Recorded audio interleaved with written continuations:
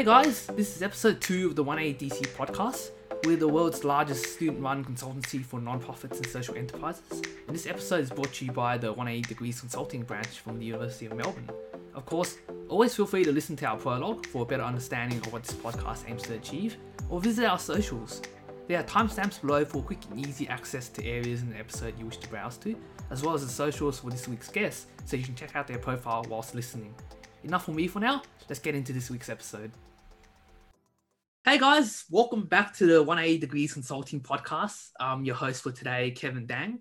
And in our second ever episode, we have the great privilege of bringing on Chai Ng, a current growth strategy manager at Airwallex and a Bachelor of Commerce graduate at the University of Melbourne. Chai, it's a pleasure to have you on today and welcome to the podcast. Yeah, it's great. It's great to be in this podcast. Thank you for inviting me along, Kevin, and really excited to be exploring kind of my journey from university into consulting and now into tech at Airwallex. Excellent. So we'll kick things off then. In this episode, I wanted to kind of dive into your prospective career pathways. But first things first, I think a great starting point would be to understand your role currently as a strategy manager and also the company you work for, because I'm pretty sure the majority of our audience base have a fragmented idea of what your role in strategy really comprises of.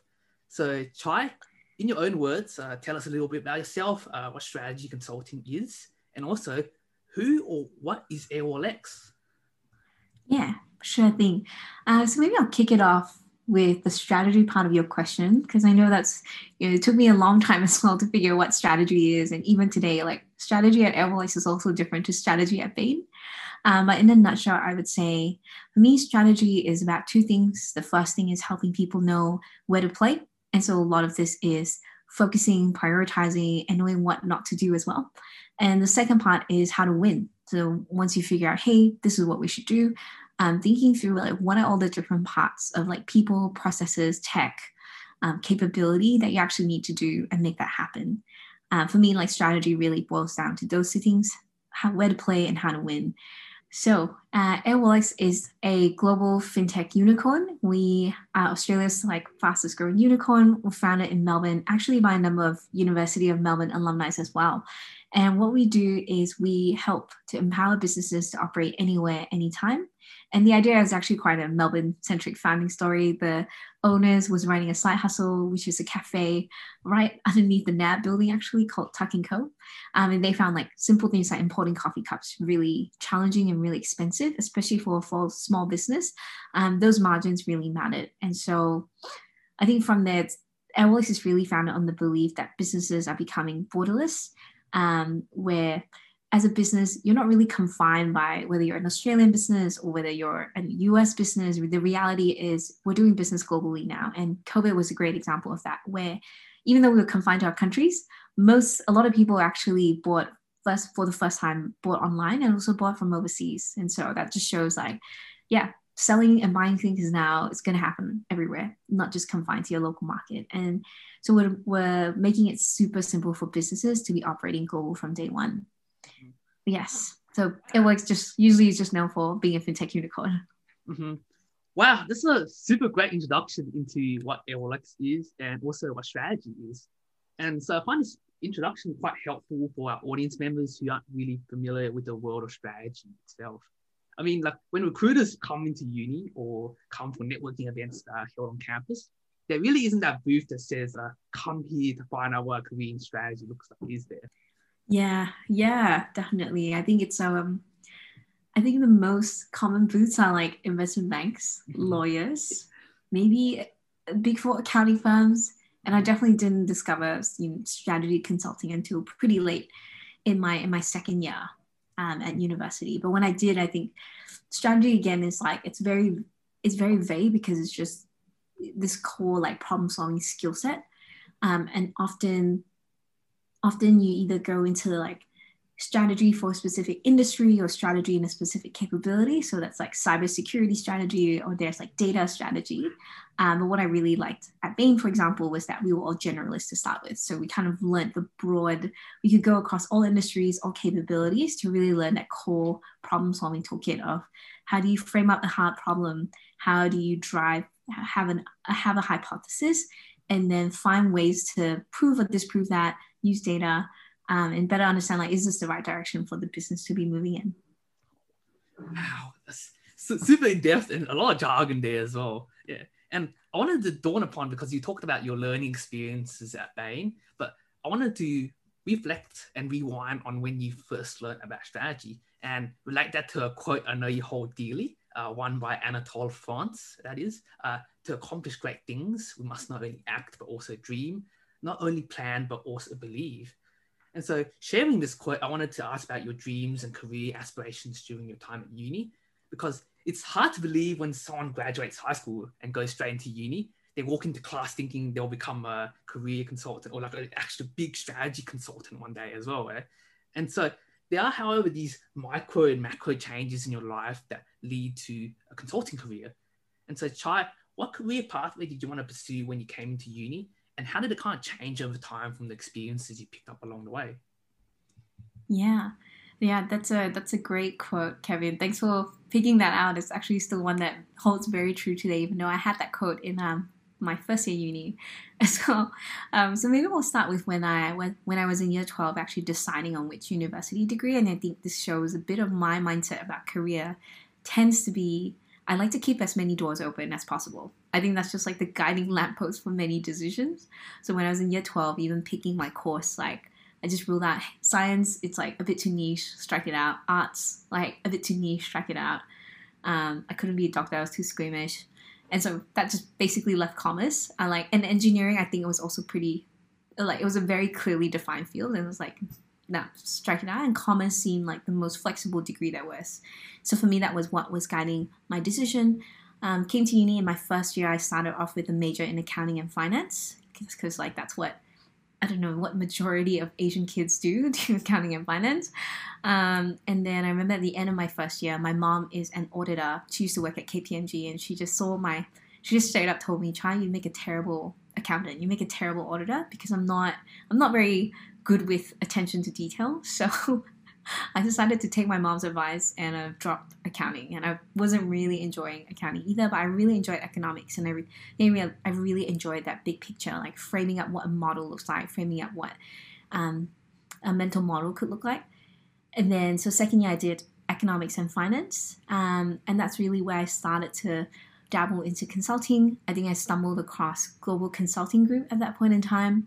And actually I was going for an events officer role at this pro bono consulting club called GCG because I'd done events in high school, was part of musicals and stuff like that. And so when I was applying for this events role, thinking they would ask me questions about what does a good event look like, they started asking me to size the light bulb market for Australia. And I was really confused by that question. But somehow I made it through and then that was really the starting point of actually learning about what consulting was and this whole new world that I hadn't known, and started to do a lot more case comms, started to talk to more consultants and what they actually did, and was really drawn to the variety they had. Again, playing true to the theme of keeping as many doors open as possible. And so I think in my third year, that's really when I doubled down and said, I don't really enjoy the finance side either, because for me at least, finance is often like retrospective or like very far removed away from like what's actually driving financials. But I was really drawn towards the management side of things. So like, how do you set up, global supply chain, for example? How do you set up peoples and teams to deliver on something? So I dropped finance in exchange for management in my third year. So that's why I graduated with economics and management. And yeah, across that period as well, I started to do more case comps. And I think that's really the turning point where I said, I want to keep doing this. This is really fun. Whether or not I kind of get paid to do it, that'd be a win. But I think it's really by that third year and just being more involved in the consulting groups that set me up for a career in consulting. Wow, that was like 3 years of uni summarized down into a nice short 5 to 10 minute explanation.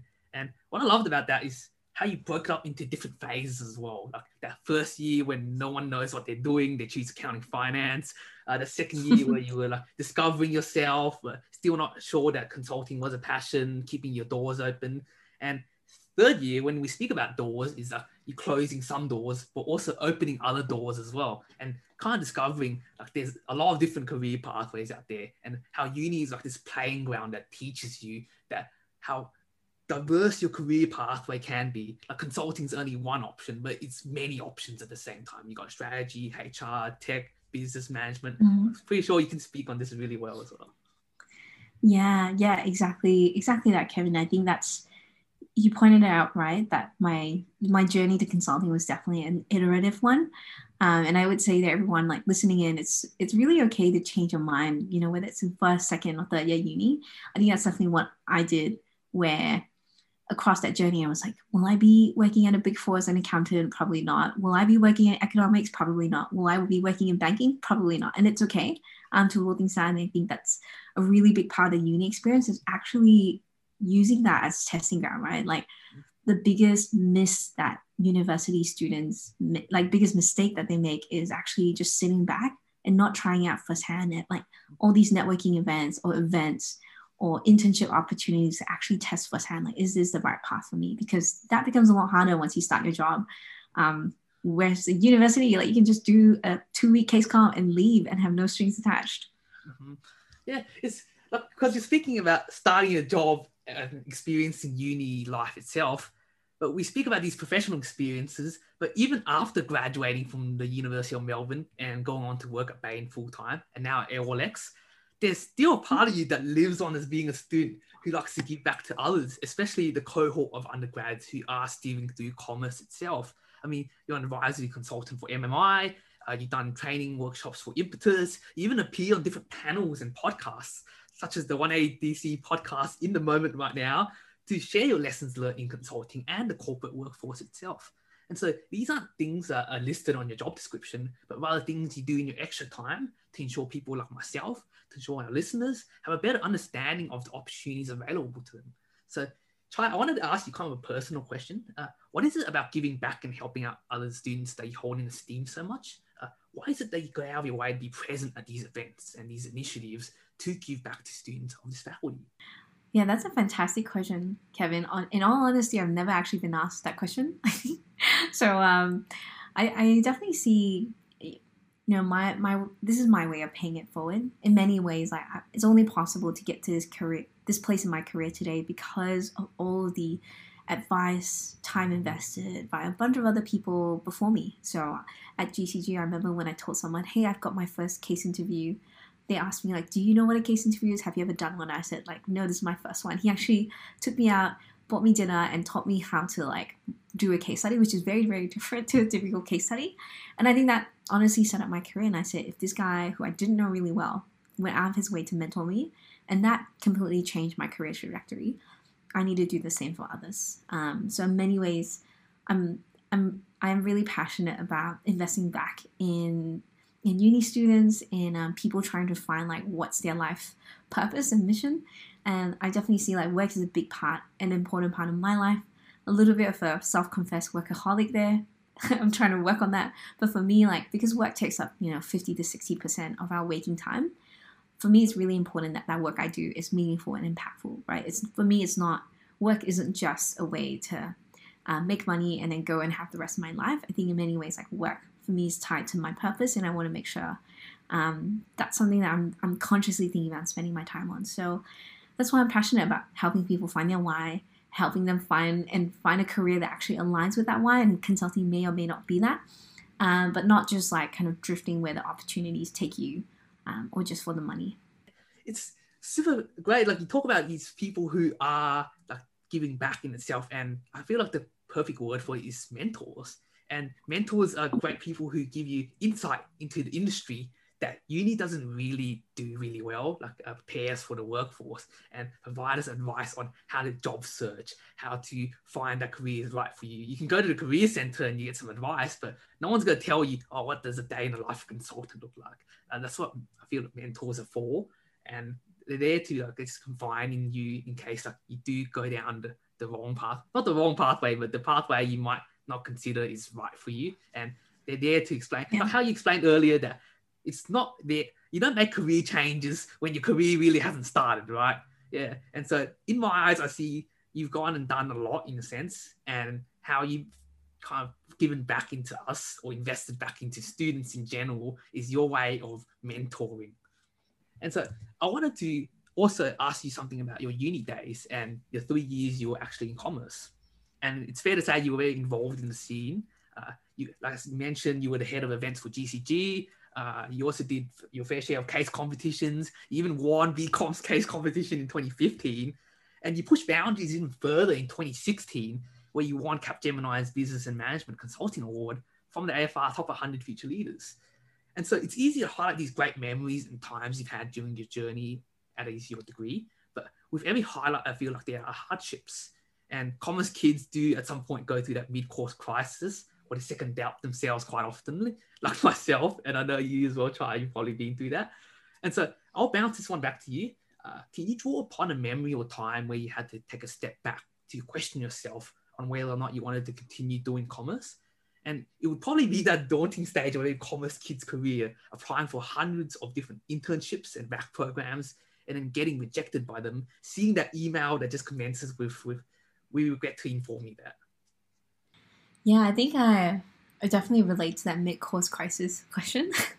I think that's the challenge with a commerce degree. You know, both it's really flexible, but at the same time, like there's lots of options. It's really hard to understand.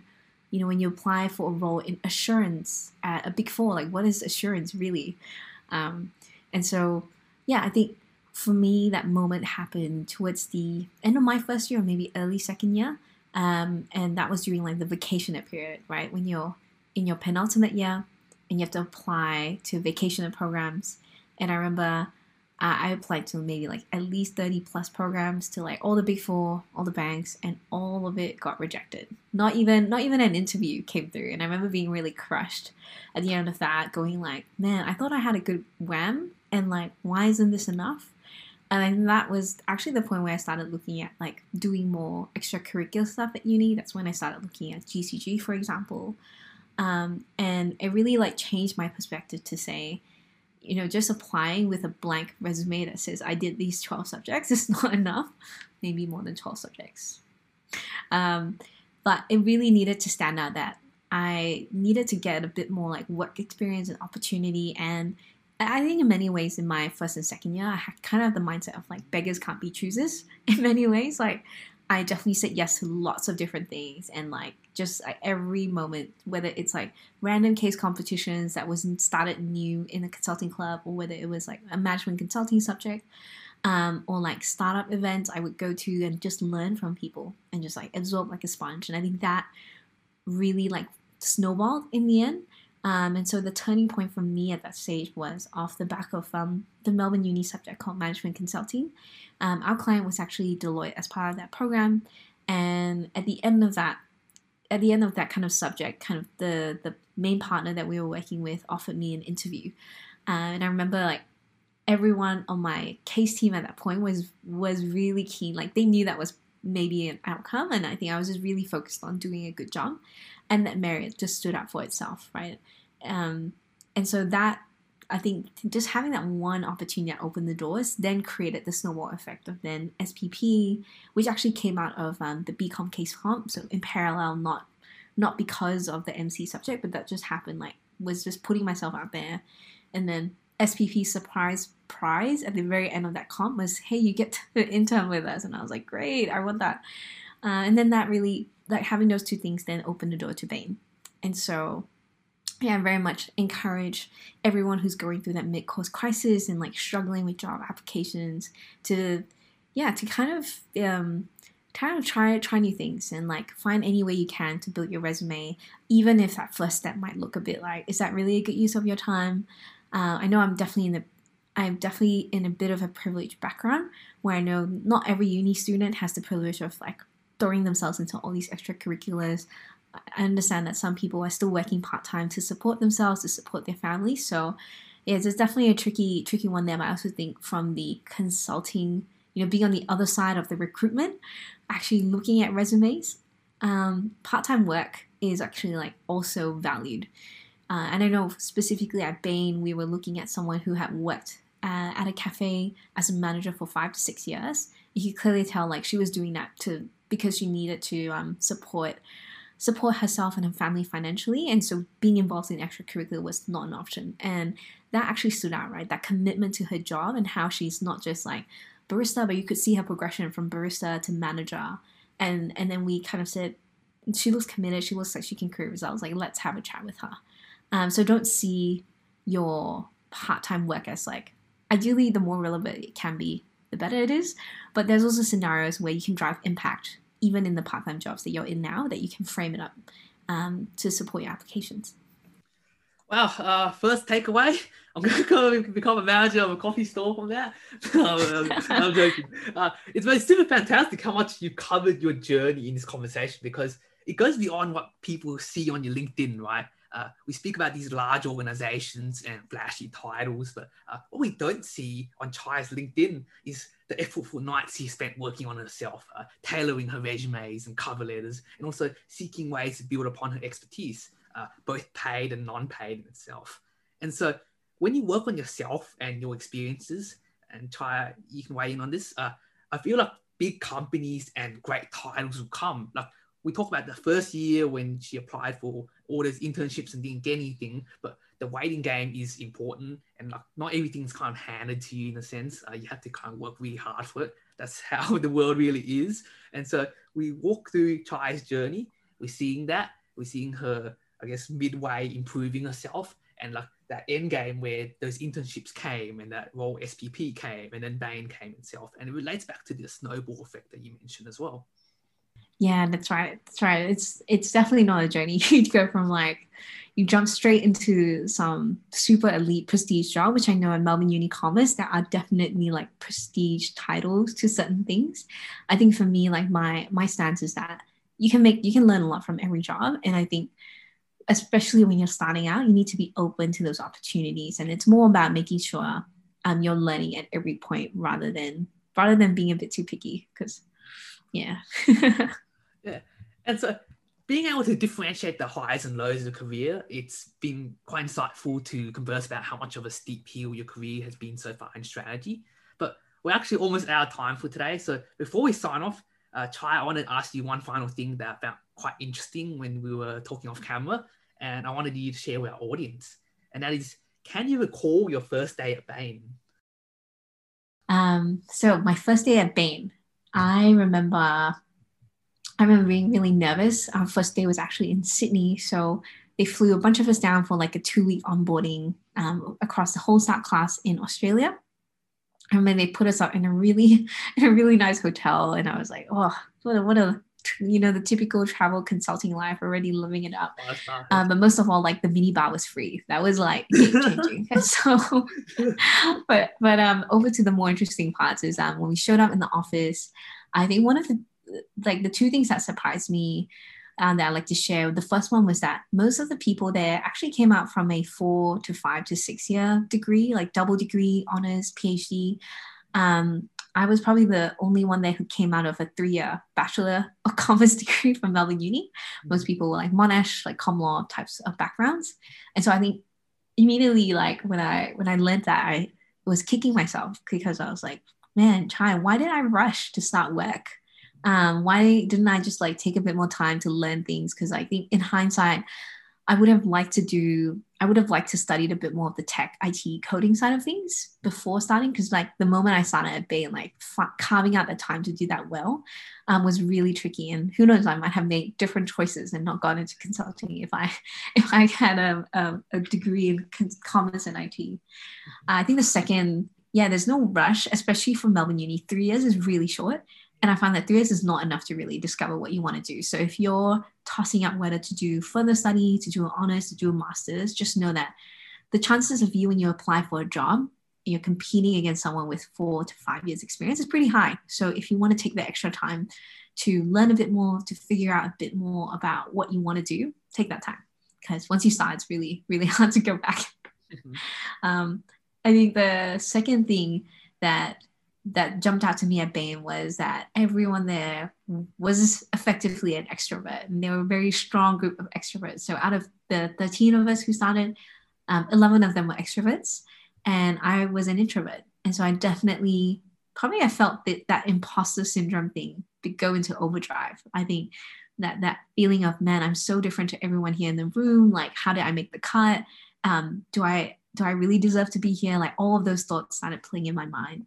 And I think what I found like later on is actually the introvert side of me was actually a strength in a few different work and client scenarios. An example of that is And for those who don't know what extroverts and introverts are, extroverts means you get energy from interacting with people, tend to be more outspoken and loud, and better at expressing yourself, whereas introverts maybe get drained from interacting with people and takes us a bit of time to process feelings and explain ourselves a little bit more. But an interesting example where that actually worked out for me in consulting, and the stereotype of consulting, it is quite an extrovert facing job. You talk a lot with clients, you workshop a lot with them. It's a very collaborative role by nature because our jobs are advisors, right? At the end of the day, you can't advise, influence, and convince someone. Like, it's really hard to be a consultant. I would say what I've learned is that this introvert part of my personality actually became a strength over time. And it just looks a little bit different to my colleagues. One specific example of that is on one of my cases, my team gave me a title or nickname as the silent assassin.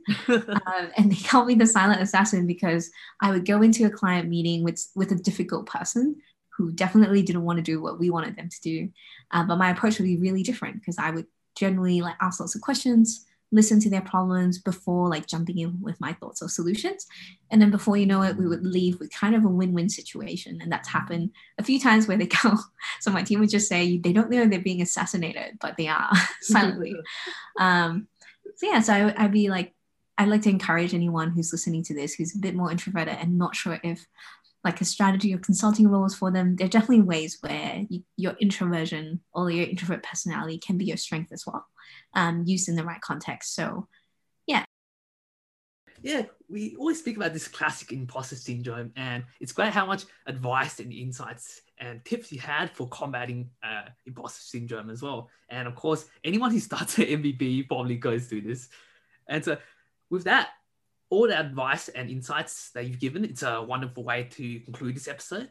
Chai, it's been an absolute pleasure having you on today. And from the bottom of my heart, thank you for your great words of wisdom and advice for our audience members.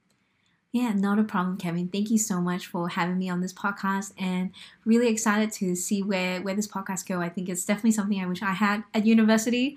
Definitely be listening to it on my 1 hour commute into Melbourne Uni, back and forth. Yeah, lovely to be part of this.